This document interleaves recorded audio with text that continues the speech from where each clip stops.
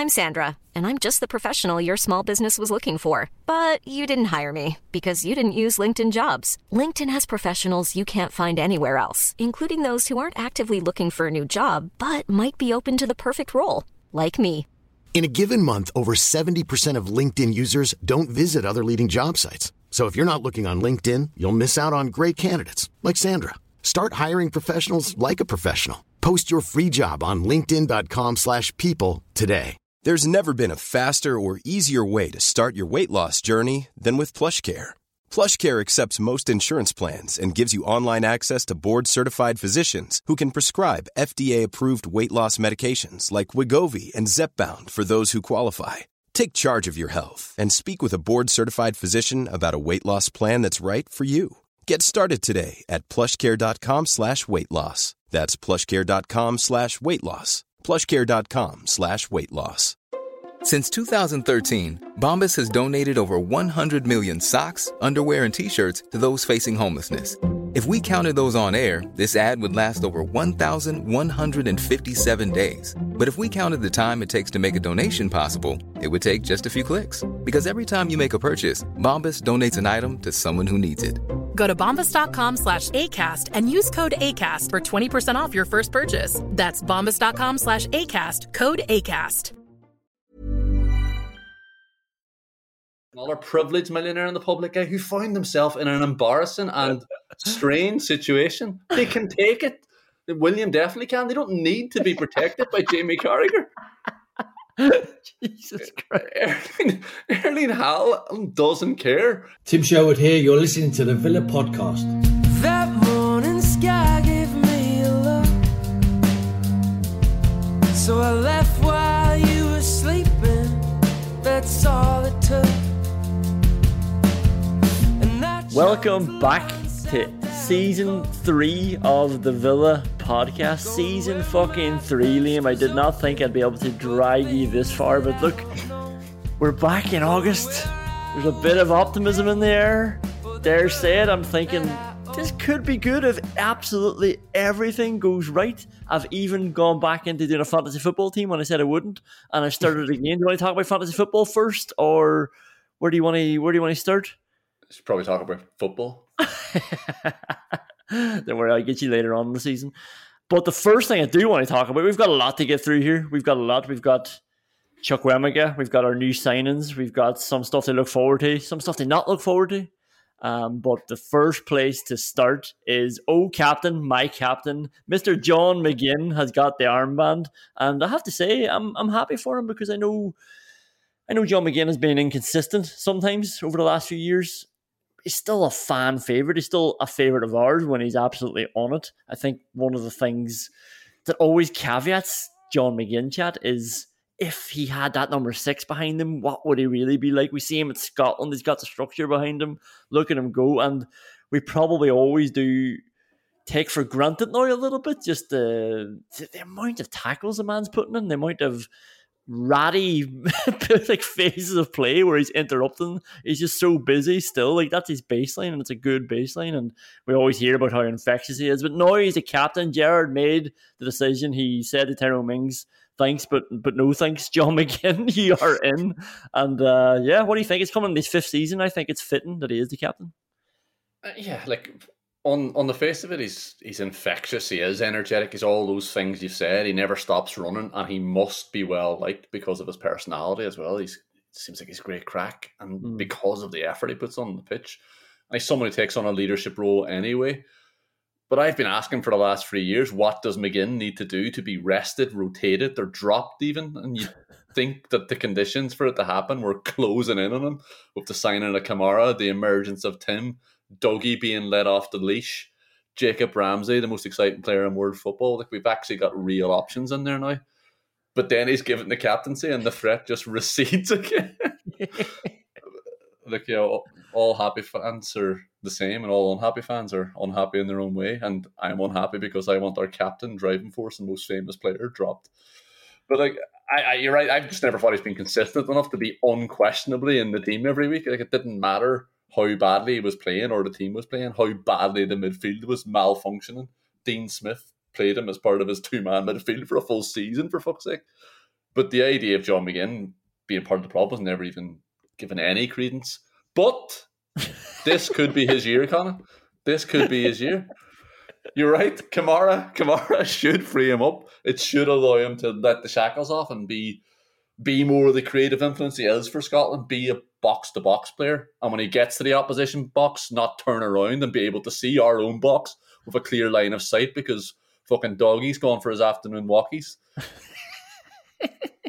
And some people respond really well to being given the captaincy as well. Like, you know, David Beckham, for example, should never have been the England captain. Players like John Terry and Rio Ferdinand and Steven Gerrard knocking around. Like, I know Beckham was older than them, but let's get fucking real here. And maybe that'll be the same for McGinn. Or maybe Gerrard has just created a massive pain in his arse. Gerrard's arse, not McGinn's arse, obviously. It doesn't feel pain. Well, there is definitely, it's probably the August excitement as well, where I'm like, yeah, I think this will be the making of him, you know, this, because like if you go through the stats, you're right, like the last 2 seasons he's played 35 and 37 Premier League games, and these are, you know, some of that 35 run out of 38 he was dropped. Like, it wasn't like he was injured, he was actually dropped for some of them, and he still manages to chalk up those numbers. And in fairness to him, in the Championship he played 41 of the 46 league games as well. It was only the first season we got promoted, remember, he had the injury, and it was just Jesus, like we didn't know what to do when John McGinn was out for 10 games. Like, but I think there is an element of me thinking, like, put the responsibility on him. Now he's freed up, a bit more of a defined role. Kamara, hopefully, it definitely looks the part in pre-season, but hopefully he's got that presence about him as well, where, do you know when there's a good player behind you and suddenly you start questioning everything that you're doing because they question everything you're doing? It's like when somebody that good is holding the fort and he says to you, what the fuck are you doing back here? I'm here. And then, like, that, you'll never make that mistake again. It's like, as long as that boy's there, I don't need to be there. And McGinn has just been so in his head and his heart. And there's, like, you know, with that responsibility too of have, like, you know, never straying too far, always having to mind the house, never then moving on the ball. That was the byproduct. But there's also we're talking about Mings losing the captaincy and now McGinn getting it. And you were saying about, like, yeah, him maybe being under pressure. I actually think there's only 3 players in the team who are not under pressure. I know Gerrard's, like, you know, creaming himself for this prospect, but it's Martinez who's the vice captain, and I assume Gerrard doesn't want his keeper. I just assume he's that sort of player, doesn't want the keeper being the captain. And it's the fullbacks. It's Luca Dean and it's Matt Cash, but I don't think they get the captaincy. And then everybody else, it's like everybody else is theoretically droppable, apart from Kamara, maybe. Yeah. I think just on Mings quickly, like, you know, he's a leader with his personality anyway, not always in how he's played, and that's probably what's done for him in the end. But he's a brilliant fella, and he'll continue to be a brilliant leader in the squad anyway. It's really unfortunate for him because I would say he's just come off his most consistent 2-month spell since we were in the Championship. Yeah. And not only has he had the captaincy taken away from him, he's probably not in the team at the minute either. And you're right. Yeah, you're right. The 2 fullbacks and Martinez should be the only people who are undroppable, but you can add McGinn to that list now. Well, we're going to move on because I've got a big congratulations to hand out. It's to Carney Chukwuemeka for his move to Anderlecht, or his incoming move. His impending loan move to Anderlecht. Yeah, so he's gotten what he wants, it seems, which must just be a big contract. Obviously, Chelsea are a big club and vying for titles and cups and whatever else, playing European football. But if he was struggling to get into the Villa team, who have been pushing Jacob Ramsey so methodically over the last few years, and now look at him, and who you have, as you say, they have John McGinn and they have Douglas Luiz and they have that question around Buendia and Bailey. Like, you know, these players who've been coming in and out of the team, he got 11 games last year. He's been given chances. I don't think in any of them, really, he came away thinking, we need to see more of him. You know, like the Buendia clamour, every time Buendia was on, he was class. And we were like, why is he not? Like, we need to get him in the team more. That never happened with Chukwuemeka. I know he's young, but it was always just, yeah, isn't it good that he's getting a bit of game time? I actually feel that every time Chukwuemeka played, I was more, hopefully that keeps him happy, which is a fucking grim place to be, even 18-year-old. Yeah, good luck to him. 20 million for someone with a year left on his contract who's played a handful of times in the grand is a decent bit of business. Like 20 million for someone who couldn't force his way past McGinn, Dougie, or Sanson doesn't look too bad either. Yeah.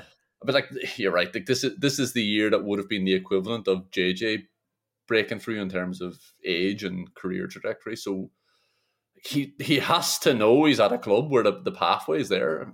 But fuck his agent, because we needn't be under any illusion about where this is coming from. What's driving this? It's his team.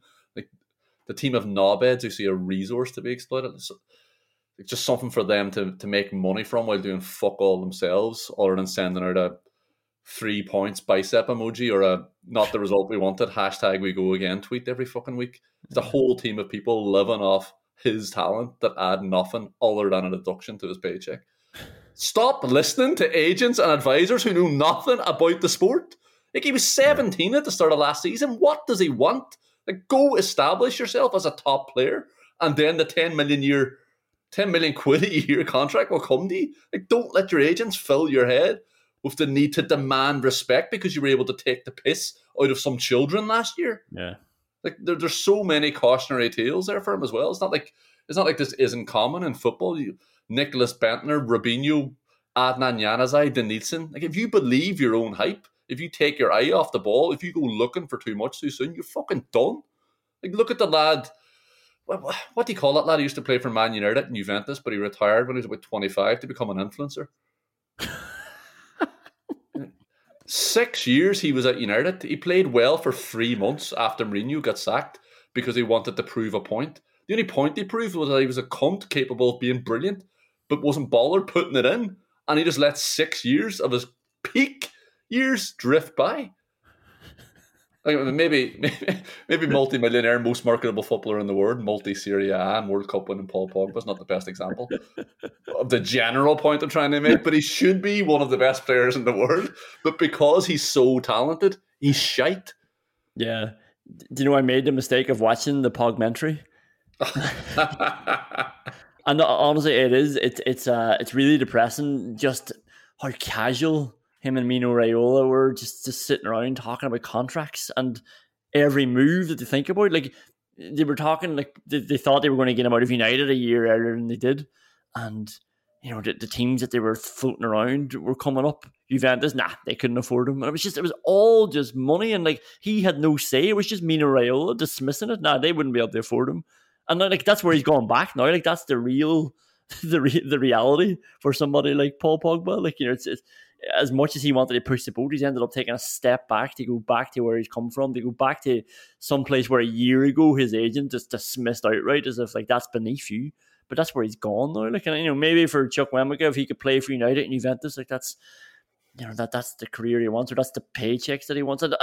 You're right. Like, he's too young to. I don't put this on his door. It's just shite that he's listening to them and he's surrounded by them, and you can see it. You can see the entourage that he probably has sitting in an office and them talking about getting this contract. Like, play the long game. You were going to get paid handsomely at Aston Villa. Break into the team. Get a year extension. Do anything like that. Like, be a bit more inventive. But show your worth. Get a bigger move, get a bigger contract, get a career in football. Is that not what you're here for, or is it just contracts? Because now I'm looking at the Chelsea. You know, we're talking about the players they had to break through ahead of at Aston Villa, but like you go through the list at Chelsea, like they've just signed Sterling. I know he won't exactly be a direct rival, but Conor Gallagher's back there, who's ahead of Chuk at the minute. Ziyech is there, like not getting a lot of game time or as much game time as he'd like. Hudson-Odoi, Mason Mount, Ross Barkley is there. Ruben Loftus-Cheek, Christian Pulisic. You know, if you go further back into the midfield, like Kovacic, Kante, Jorginho. Good luck. Like it's the task now ahead of you is way harder. Like, no doubt, a talented player, but just start playing football. The contracts will look after themselves. And by the way, like this is the other thing. It's the same with those golfers that I can't understand. You're going to say live golf. It's you're not going to want for money for the rest of your career. You're going, like, if you have a good career, you're going to be looked after. You're going to get all these corporate speeches. You're going to get all these after dinner talks. You like anything you want. You'll be looked after. You get a career in punditry. Just just sort out your football career first. The thing you've been dreaming of for years now. Just do that, and the rest will look after itself. Yeah, maybe he has dreamed about trying to elbow his way into Tuchel's preferred two-man midfield system, trying to dislodge Jorginho or De Jong whenever he eventually goes there for a register slot. Or Kante, Kovacic, or Gallagher in the box-to-box role. Like, come on. Madness. Yeah. And the only other thing I wanted to talk about at the top of the show is our two new signings. So we've got outgoings, but we've got incomings as well. Well, maybe Philip Coutinho and Robin Olsen would be unhappy that we're calling them two new signings. But let's get real. It's great that we've made Philip Coutinho permanent, but we're football fans. Like, we need the next hit all the time. And Coutinho was already there. I'm sorry. Like, they say don't fall in love with a loan signing, because they break your heart when they go away, but also then because you don't see them as a real signing when you make them permanent, because they're already like old news. Or yeah, they're part of the furniture already. How else do I do up this interior? And like, in fairness, we can talk a bit later about maybe what we need and what we're still missing. But I think one of the things that we always talked about was, well, we never stopped talking about it, was number 6. We've gone and got a competitive French international, one of the hottest prospects in Europe by all the accounts that a lot of people wanted. And we've gotten him. And Kamara's there. He looks the business. And we've gotten what Steven Gerrard was always talking about, getting his 4th centre half. And I can imagine all through last season and all through pre-season, per Courtney House sitting there going, hello. And Gerrard talking about, I just need a 4th centre half. If I can find a 4th centre half anywhere, I'm right here. Well, we've got 5 now, it turns out. Yeah, like, Kamara looks to be the embodiment, the physical manifestation of all our hopes and dreams of the last 3 years. Don't want to put too much pressure on the lad, but it's very rare, as we all know for the last couple of years. It's very rare for the club to go out and fix an obvious problem, and when they do, the difference is absolutely staggering. Because if Kamara is as good as he looks when the season begins, we're going from having a crater in the middle of the pitch to having a mountain. Like, it's that big. Remember when we went from having a lad who used the football as a security blanket and went for a nap in the side netting, to having a man that told Yerry Mina he was going to wash him down with some fava beans and a nice Chianti. Like, that was huge. And we replaced Sama goal kick with a centre forward who would be an England international by the end of the season. Like, these were paradigm shifts in how we could think of ourselves as a club, and Kamara could be that important. Again, no pressure. And like we said at the top of the show as well, like, the knock-on effects could be huge as well. How it frees up JJ, McGinn and Dougie. The flexibility it gives us. We can actually play a 2-man midfield now, assuming McGinn can be rotated in and out. But, Carlos looks like an absolute beast as well. And really importantly, he looks good on the ball. Like, it's not quite the jump that Kamara represents, but it could be really important component as well, because both Dean Smith and Gerrard have wanted to introduce a more progressive possession-based style of play, but at every turn, literally at every turn, that has ended with Tyrone Mings holding the corner flag for balance as he just hoofed the ball in the general direction of Ollie Watkins. I think that actually teases up very nicely for our first WhatsApp whinge of the season. I know it's a fresh start and we want to be positive, but let's do this the only way we know how, with some WhatsApp whinges. All right, at the start of every WhatsApp whinge, we've become accustomed to handing out some fines, week's wages being docked for players left, right and centre. For coaches as well, nobody's immune to the Villa Podcast fines. We've been getting a lot of suggestions now for new ones to introduce at the start of the season. I love the enthusiasm that's eking out of Villa fans all over. There hasn't even been a competitive game played in 70-odd days, and everyone's already coming up with new fines that we need to introduce for the new season that hasn't started yet. But so obviously the inception of this was like just that bugbear of fullbacks mostly, but anybody really crossing the ball out for a goal kick. And John McGinn did start bringing that into his game as well when he tried an out right foot across every so often. So the classic, if you're on the right hand side and you're trying to cross it into the box, your right foot, and it's supposed to be an out swinger, and it goes out for a goal kick. Like, you get the fuck out of here, you're not being paid this week. Then Tyrone Mings came from the backfield and he started getting fines then because he just remember he picked up that habit of just finding touch, just kicking the ball out for for throw-ins. Like sometimes not those lob clearances you're talking about. Just he just started rolling out of play. It's so weird that he brought it in. And then a man who was very close to winning this thing overall. Well, it's probably a bit of Austin McPhee as well. But Douglas Luiz hitting free kicks. It turns out he's absolutely fucking brilliant at them in training. Did you see the clip that was going around? Justice for Austin McPhee. Douglas Luiz is finding that top corner like with frightening regularity and precision. So I don't know how to keep an eye on this one because that is on the fining list at the minute. Maybe we should take it off and put it into a holding area. But take it off whenever he scores a fucking goal from a free kick in a match. We're not fining him because he's missing in training. Yeah, or if he hits the target, maybe we can take it off for a weekend. Hits it past the wall, maybe. Okay, that's staying in. We got some great suggestions on Twitter as well. The Villa Podcast. Follow us if you're not following us. Joel said, "Can we introduce a fine for every player that misses a one-on-one?" We probably can, but I think that might sort of eke into the Ronnie Rosenthal Award as well because we always have a lot of one-on-ones. Maybe when we've got more than one, then we'll hand out a fine for the winner of it. But yeah, I'm not sure how that would work with Danny Ings. I mean, you can't find somebody more than 1 week's wages every week. It doesn't make any sense. Stefan Driscoll had a brilliant one. Whenever Matt Cash is on a run, a burst, you know the type. Nobody needs another description. They can all see it in their own head. And somebody passes the ball behind him. He has to check back to get the ball, and the whole move stops. All of Matt Cash's intentions and momentum have stopped. And I think that's a great one from Stefan. I think I'll definitely be keeping an eye out for that. And I think that's sort of what Mings was doing a few times. You look at Dean as well. When he was trying to bomb down the line, he was just rolling it out for a throw-in. so used to Matt Target being on his heels. Yeah, exactly. Danny had one. You're not going to like this. A fine for delayed podcasts. We spent all our money on fucking holidays. How could we possibly pay the fine? Yeah.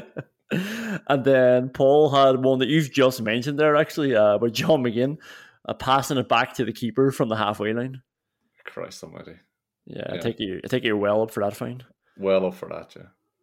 And the only other suggestion I had is that, because we've talked about this enough as well, trying to pass the ball out from the back. You remember, that when we show this bravado of a team who works the ball out from back to front, and then, like you mentioned already, Tyrone Mings ends up just lumping it from his own byline. Like that's a team fine and probably a coach's fine as well. It's a whole squad fine, because if we are going to commit to doing it, then let's fucking do it. Let's not end up further back than from where the goal kick started. Imagine ending up further back than where the goal kick started. Yeah, I mean, we'd probably have to play behind closed doors or something for that. I'm not sure if a fining system's going to work. Too many people implicated in this. The whole club has to suffer. But I think that's it from a fining point of view. We are going to do these at the start of WhatsApp whinges every week. So if you do have any on your mind, then get in touch and let us know. Maybe we should add on some bonuses along the way as well. But like, hey, what a surprise! I couldn't think of any bonuses. I can only think of first WhatsApp whinge. I mean, yeah, it's great. We got Kamara and Diego Carlos, but what the fuck? What are we doing? Yeah, I was actually looking at this, and we've only spent around 20 million in the last 3 transfer windows. But they're telling us we've got the best owners in the league coming. to be fair, for that 20 million, I think we've gone from Target starting and House Elmo and Neil Taylor as the only alternatives in defence. And we've talked about how much of an improvement there's been back there. House is now our 5th centre half. Kamara's taken Dougie's place, and Dougie is taking Barkley's shirt. Not literally, hopefully. That would really weigh him down. And I don't mean mentally. And up top, we've gone from Grealish, Trezeguet and Wesley to Coutinho, Buendia, Bailey and Ings. But there still are some problems, and some of them are going to be brought about by the 5-sub rule, and some by either inaction on the board's part or just a blind spot for Gerrard. And a big one is with Chuk fucking off. if Dougie or Ramsey get injured, suspended, or get a knock, we're looking at bringing on Sanson in a game. Like, he becomes our first sub for the number 8 slot. Like, Sanson has shown absolutely nobody anything for them to believe that he's good enough to get us where we want to go. So unless the thinking is that Tim can play in that 6.5 position and be a replacement for Dougie, I think there's a big gap there as well, and we've talked about that for a long time. And then you'd also be looking at the front three and thinking Buendia, Coutinho, Watkins, Archer, Ings, and Bailey is a strong 6 options for the 3 positions, and there's probably enough there to switch to a front 4 as well. But what I don't like is that if we're playing well, but Bailey isn't, if the system is working, but Bailey isn't working, we're looking at the bench and our only choice is indigestion, because I just can't swallow the idea that Bertrand Traore is still a professional footballer. I just can't have another bite of the Bertie T burger. Like, if Bailey gets injured, we have to change our whole system. If Bailey gets injured, we can only play one way. And let's be honest here, he pulled his quad kicking a ball and pulled his hamstring tracking back. So I'm not exactly going out on a limb suggesting there's a risk. So that brings me on to the second WhatsApp whinge, which was, Leon Bailey's your big hope for the season, is it? And don't get me wrong, he looks fucking brilliant. He looks great. But we had a boy... Colin, our old team. He looked brilliant for those 18 minutes he played against Everton as well. I was just going to say, we had a boy called Poe in an old football team we used to play in, and he was called Pre-Season Poe because he was really good, he was really enthusiastic, he was really fit, at the start of the year, or before the start of the year, and then just never materialised into game 1, 2, or 3. But let's hope it does happen for Bailey, because he does look good. And I think Jerzinho got in touch with us on Twitter to say Bailey's that good. He's getting drafted into loads of fantasy football teams now as well. Although, don't worry, we're not going to talk about fantasy football. But I think Leon Bailey is 5 million in fantasy football. He's there with all defensive midfielders. That's exactly why he's getting drafted in. Yeah.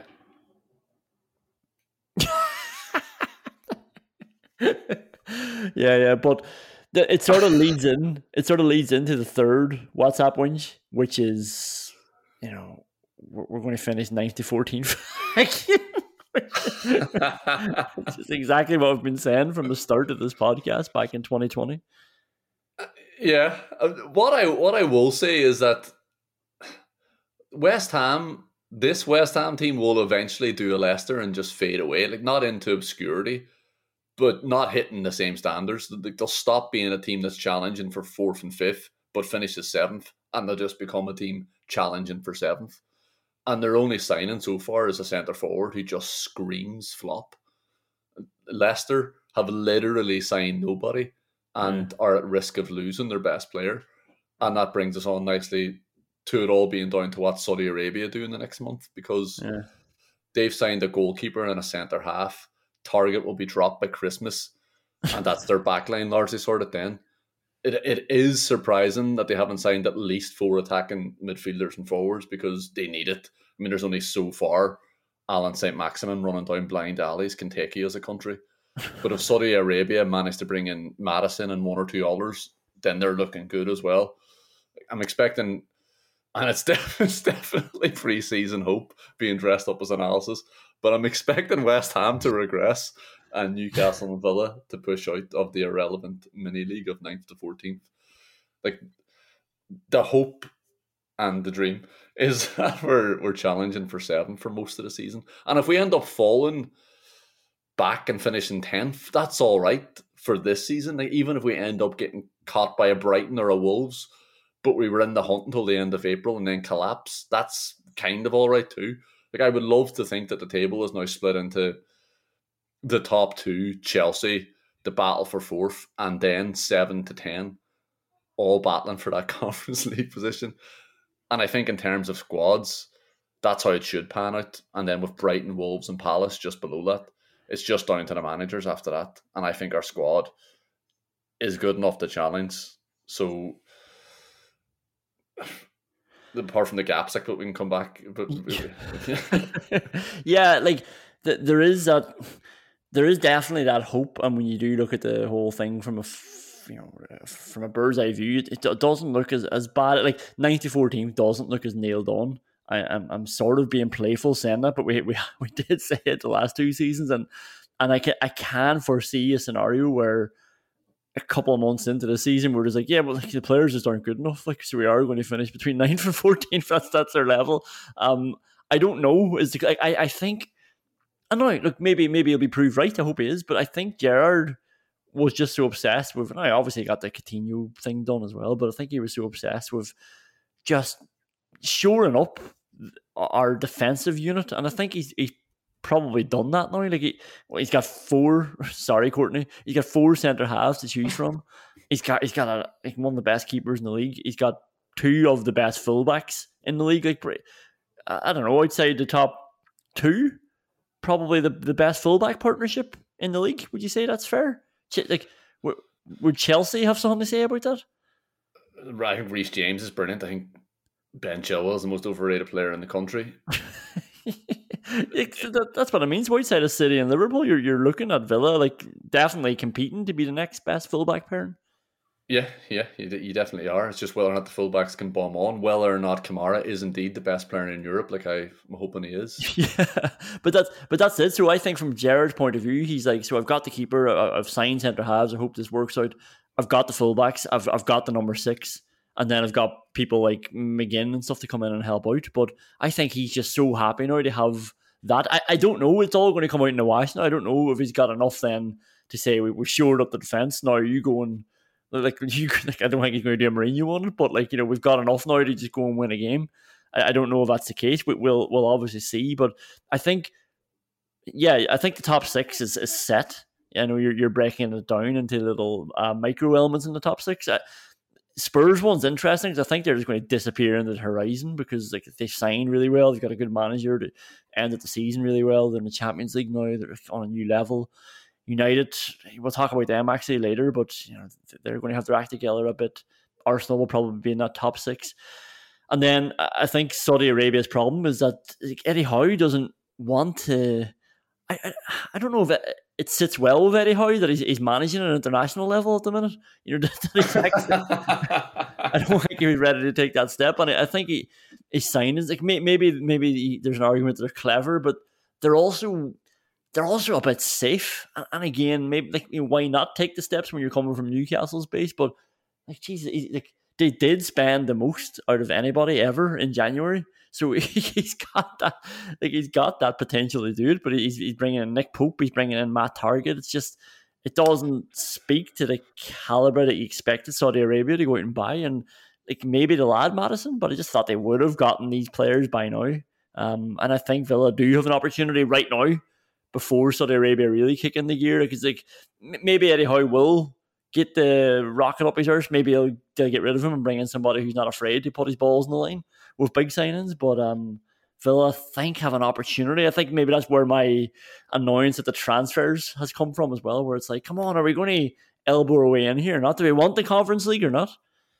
Yeah, that's the thing. That is the big worry, that this is the season to get in, because after that, it's a question of whether or not the UEFA gives England another slot in the Conference League, because I think Newcastle will disappear into the horizon as well.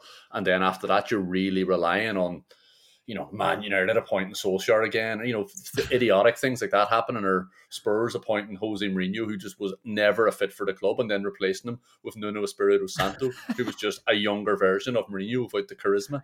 Like, how the fuck was that going to be a replacement for him? That was insane, an insane 12 months from the shrewd Daniel Levy. But that stuff rarely happens. So this is the season to match Newcastle, at least to challenge them for 7th place. But yeah. I think you're right. I think we're strong defensively, but we needed a little bit of magic to help out the front three. Well, over to you, Leon Bailey. Questions we can't answer next. Bit of an announcement first for anybody who doesn't follow us on Twitter. We're on Twitter. I just mentioned it earlier. If you weren't listening, the Villa Podcast, go get us, follow us there, subscribe as well if you can, please, because we are going to be coming out twice a week now. Outside of the games, as I said, like we'll probably end up going fucking 4 times a week with the fixture pile-ups and stuff, but we're going to have a podcast coming out every Thursday. It's going to be a more general football one. It'll still be in the same feed. It'll still be called the Villa Podcast. We'll still be probably talking a lot about Aston Villa as well. But yeah, so just keep an eye out for that coming next Thursday. Yeah, I'm sure we'll have to cover the chase for the Conference League in our general football podcast. We'll definitely be talking about the Villa. Yeah, definitely. But right now, questions we can't answer, but probably will. Number 1, what is Mikel Arteta doing? What is he doing? Like, what is it? This is like, if anybody hasn't seen it, I'd be amazed. So the documentary's out today. Happy Arsenal Prime documentary. It's on Amazon Prime, All or Nothing. And there's a clip from it that went out during the week, and it was Mikel Arteta talking about one of his crazier ideas, and it was Arsenal training whilst he was blasting in "You'll Never Walk Alone" into the training pitch with the speakers that he was setting up himself. Do you know what the saddest thing about all this is? It's not that they went and lost 4-0 to Liverpool. It's not that it obviously didn't replicate the atmosphere at Anfield. It's not that the players probably thought he was batshit crazy. It's that one of his coaches, like, he's confident, somebody he's supposed to trust, somebody he's supposed to push back, give him ideas, like, challenge him, says to him, "Yeah, it's a good idea, actually." It's like, imagine I said that to you. Like, this is what we're going to do. We're going to talk about fantasy football for an hour. You would never, say to me, "That's interesting. It's a good idea, actually." Come, like, what are you doing? Like, what is going on? I don't know. I really don't know. I mean, what I found the most irritating part of it was the declaration. You said it there at the start that he makes to that little obsequious coach. Another one of my crazy ideas. Anybody who describes what they're like, who describes their personality, doesn't have that personality. Oh, I'm a bit mad. No, you're not. You're boring. Oh, you know what I'm like? Really fucking annoying. The best bit was the two camps just immediately being set up in the replies, though. He shouldn't be getting slagged for being innovative, that whole front. And they're right. He shouldn't. He should be slagged for coming up with a shit idea. If you don't try things, you don't know if they'll work or not. You do. If the things you're proposing to try are bollocks, they won't work. Whenever people say in a meeting there's no such thing as a bad idea, they're just stimulating conversation, hoping that people will say things that starts a train of thought that can be worked on, tweaked. Like, maybe something that'll spark a completely tangential idea in the room. They don't literally mean there's no such thing as a bad idea. Of course there are. And they should be left in the fucking meeting room. Like, if you're trying to make your players mentally tougher, if you're trying to prepare them for 60,000 fans chanting and singing and taunting, if you're trying to prepare them for fucking Thiago, Henderson, Fabinho, Mane hounding them around the pitch, turning on the radio during a low-intensity training drill isn't going to cut it. And if you're being followed around by a documentary crew, definitely don't do it. Yeah, it reminds me of, like, I still don't understand how we got a season 2 of Sunderland Till I Die. Like, surely everybody saw the first season and then thought, this might not be a good idea to do a second season. But then when you see the next chief executive come in, you realise he is just, actually, he's worse than the first one. He's just as apeshit. He's just as mad. Like, the only thing I'll say in Arteta's defence, well, not his defence, because like, this is the other thing. One of the things, like, that you're talking about, those camps that split. One of the things that were sort of defending him said, well, if it had worked, he would have been called a genius. It's like, yes, like, you can't apply that principle to anything, really. Never mind everything in football. If it had worked, he would have been called a genius. It didn't work. They got beat 4-0. And he looked like an idiot, and it was recorded, and now we were all laughing at him before the season started. Like, imagine you coming out and playing one defender, and then just saying afterwards, "But if it had worked, I would have looked like a genius." That's not how the world works. But yeah, like, the only thing I would say is that he has a very young squad there, so maybe, I don't know, maybe they don't mind this shit, and maybe they've just had, coaches just roaring at them through their youth development the whole time, and now they've got somebody who is trying something a little wackier, self-confessed craziness. But I don't know. Maybe they just buy into him, and they're young enough to just say, "Oh yeah, why not? Let's try it." And look, maybe they do buy into him, but they're not going to buy into him with this fucking bollocks. Like, this isn't the sort of stuff that gets you respect. Coming up with good tactics is what gets you respect. Employing proper psychologists will get him proper respect. Get those players a bit of one-on-one psychology if you really think they're that weak in the head. Yeah. This isn't going to work. Manny coming around, running behind Odegaard and taking the ball off him isn't going to change because you've played a song on the training ground. A song that gets belted out before the game starts as well. Or when the game's coming to a close. It wasn't the best. Like, he could have just threw in a hostile atmosphere and a lot of chants and whatever else. But it was the way he applauded them then for managing to deal with it during their training. Well done. We've gotten through that. Like, it was a hard running session or something. But it's probably a good time because it's a good time that this Arsenal is rearing its head again, because it looks like, I don't know, this is the second question we can't answer, but probably will. But is the United banter era coming to an end? I mean, they've definitely appointed someone who is definitely recognisable as a football manager. So the decision to abandon last season with 6 months to go has been vindicated. I mean, they couldn't have possibly taken a manager from the 7th best league in Europe mid-season. They had to give up on life for 6 months. So that's worked in their favour. That was shrewd.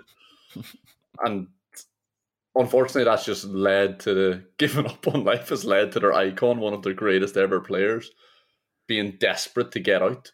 Yeah. And then De Jong desperate to not get in as well. Like, Frankie de Jong would literally rather stay at a club that won't pay him his salary than go to Man United.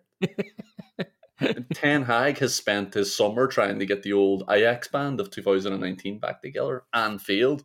That's still a bit of banter, Conan. Yeah. And don't forget that we still have Maguire. Like, he's worth the admission fee to the circus himself. He'll get dropped by September. Neville will be calling for a back three probably then at that stage. Yeah. You'll probably see United have a duty to play him in a World Cup year or something absolutely bonkers like that. Yeah, it's a legacy. Yeah, United have always... I think about what United stand for. And it's always been English centre-halves, isn't it? Talk about identity, pillars of identity. You can see him going on this rant that he started out on Monday Night Football. Yeah. Going back to Bruce Pallister. He's grabbing all his fingers, Conan. He's forgetting that the next one's Rio, and then there's nobody else after that. Yeah. Maybe we'll still get some mileage out of them, man. Because it's already... This is the thing I think it was worrying me about the whole Ten Hag thing. It looks like he might just be able to quash any of our giddiness when we start looking to poke fun at them, because even like that whole Ronaldo debacle there now, like where he's leaving the game early, and then I think it came out that United were letting players leave early, and then Ten Hag just comes out and says, "No, that's not acceptable. Can't be doing that in my watch." So he brings Ronaldo back, who's like pissed off for a while, brings him back, takes him off at half time. Ronaldo leaves early, calls him a cunt for leaving early. It's like, come on, Eric, we can't slag you too much if you keep doing this stuff. If you keep being a manager of one of the biggest institutions in the world. Yeah. That's not what you want from our managers of Manchester United. The only other thing I wanted to talk about in questions we can't answer, but probably will, is obviously it's the Haaland miss during the Community Shield. What a game that was. We need to figure out a way to get these teams playing each other every month, because like those games are always clinkers, aren't they? They are. And who the fuck was on co-commentary? Whatever stream I was watching, and it was Shaka Hislop. The only thing he could think to say was that it was the two best teams in the world, two really good teams going at each other. We fucking know. Tell us something else. We know who Liverpool and Man City are. But then you're talking about Shaka Hislop. Big fan usually of Jamie Carragher. Well, for a lot of the time, I know I like to call him out as well. But I think that's what a good pundit does as well. Like, you like to call them out too. But look, I don't need to justify myself to anybody. But after the Community Shield, Haaland misses it. He's had a terrible game as well, let's face it. Like, he didn't touch the ball for, I think it was 12, 13 minutes. He barely touched the ball the rest of the game. He wasn't bringing all the players into the game. He wasn't getting... it wasn't like if you look at the game time that Darwin Núñez had and the impact he had on the match, like, Haaland didn't get anywhere near that with 90 minutes. Even like, Alvarez had way bigger impact with the game time he had in it. Obviously, he might have got more touches than Haaland as well, but he already missed a big chance, and then this one comes out and it's an open net and he hits a crossbar from 6 yards out. Like it's Ronnie Rosenthal, and Carragher tries to ruin it for everybody then by coming out on Twitter, like just begging for likes, because he's coming in as the neutral Liverpool fan now. And the Haaland banter compilations will be everywhere this week after that miss, just like Núñez last week, from clowns who have never kicked the ball in their life. Like, come on, like, you're on Twitter. Like, what are you doing? You're walking into an established party of a certain way of life, and you're trying to tell people how to behave. Come on, just enjoy it. Like, you can look at those videos and think they're really funny. It doesn't mean, like, anybody who's rational will think that means Haaland is not a shite, but it's going to be good crack looking at it. Yeah, like, let's get real here. He missed an open net from 6 yards out. Like, even if Adrian wasn't prone on the ground, I'd make the case for it being an open net with Adrian there. Yeah. But the Ronaldo and Messi successor has missed an absolute sitter. It's hilarious. The air to the throne has cocked up. I mean, you didn't see Carragher jumping the Prince William's defence last week. There was no that the hashtag William banter will be everywhere this week after that adultery from clowns who have never cheated on their wife by asking a woman to wear an 8-inch vulcanized rubber strap-on in their life. Like, there's none of that from him. From another privileged millionaire in the public guy who found himself in an embarrassing and strange situation. They can take it. William definitely can. They don't need to be protected by Jamie Carragher. Jesus Christ. Erling Haaland doesn't care if at honest Messi fan 4857 calls him Paaland. That's it anyway. Carragher has spoken. Having been a pro is a necessary condition to be able to speak about it. I assume he doesn't think it's a sufficient condition though, because he's had a conversation with Michael Owen and Gabby Agbonlahor before. But close the fucking sports bars. We're all going to the library to watch the games with our headphones in. Like, no talking. Having not played at that level, I couldn't possibly understand that hitting the crossbar from 6 yards out is fucking dreadful. Yeah. And laughing at that and understanding, like you say, Haaland is brilliant, couldn't possibly coexist. Like, I wouldn't have the nuance for that because I've never let Thierry Henry make me look like a fucking pub stool, never mind a pub player. It is a good point though. Like, yeah, the fact that he's using this right now for this, like, he's using that idea that somebody's never kicked a ball in their life to talk about. Like, what Haaland's trying to do there isn't difficult. It's not intricate. Nobody needs to understand how to kick a ball to understand that should be going into the net. So actually, this is the one time where everybody can join in. Like, I take home everybody who has never kicked a ball in your life, like especially those who haven't kicked it straight, because you would have a better chance of putting that in. And he's made a mistake. Like, he's put his head above the parapet in the in the search for likes, and he's gotten reminded then of not having any Premier League titles. And it's like, what are you doing? Why did you bring this on to yourself? And a poor Gabby Agbonlahor got torched in the crossfire because he tried to join in with Jamie and he said facts, and then somebody absolutely roasted him with your failed compilation lasted 10 years, mate. Oh, brilliant. And he cut it 5 years short as well, lazy bastard. That's all we have time for. Thanks a million for listening. Please share it on. Honestly, I do mean that request. If you can, just share it on. It would help get us kickstarted for what is now season 3. And please do subscribe as well wherever you are getting your podcast, because it helps along the way. So yeah, hopefully you'll be with us for the rest of the season. Always appreciate you listening. Always appreciate you getting in touch and sharing it on as well. So thanks very much. We'll see you on, when are Villa playing? Saturday 3:00, but sure, isn't it great that we got to do this 3 days early as well? Saturday 3:00, but do you want to know the good news? Go on. We have avoided Mr. Jim Beglin. I've got the running order here thanks to Fran Werty. And like, you'll be not shocked whatsoever to learn that Jim Beglin's got himself a gig on Saturday and Sunday. But I think we've got Tony Gale, but yeah, Jim Bacon's on Liverpool duty, so enjoy that one, Liverpool fans. And he's also on Man United duty the next day, so of course he's got the big ones. That's why he earns the big bucks. So plenty more Jim to come for the rest of the season. We'll see you later. Thanks a million for listening. That wind is calling my name, and I won't wait, or I'll never get on. Mom deserves the best, and there's no better place to shop for Mother's Day than Whole Foods Market. They're your destination for unbeatable savings, from premium gifts to show-stopping flowers and irresistible desserts. Start by saving 33% with Prime on all body care and candles. Then get a 15-stem bunch of tulips for just $9.99 each with Prime. Round out Mom's menu with festive rosé, irresistible berry chantilly cake, and more special treats. Come celebrate Mother's Day at Whole Foods Market. Planning for your next trip? Elevate your travel style with Quince. Quince has all the jet-setting essentials you'll want for your next getaway, like European linen, premium luggage options, buttery soft Italian leather bags, and so much more.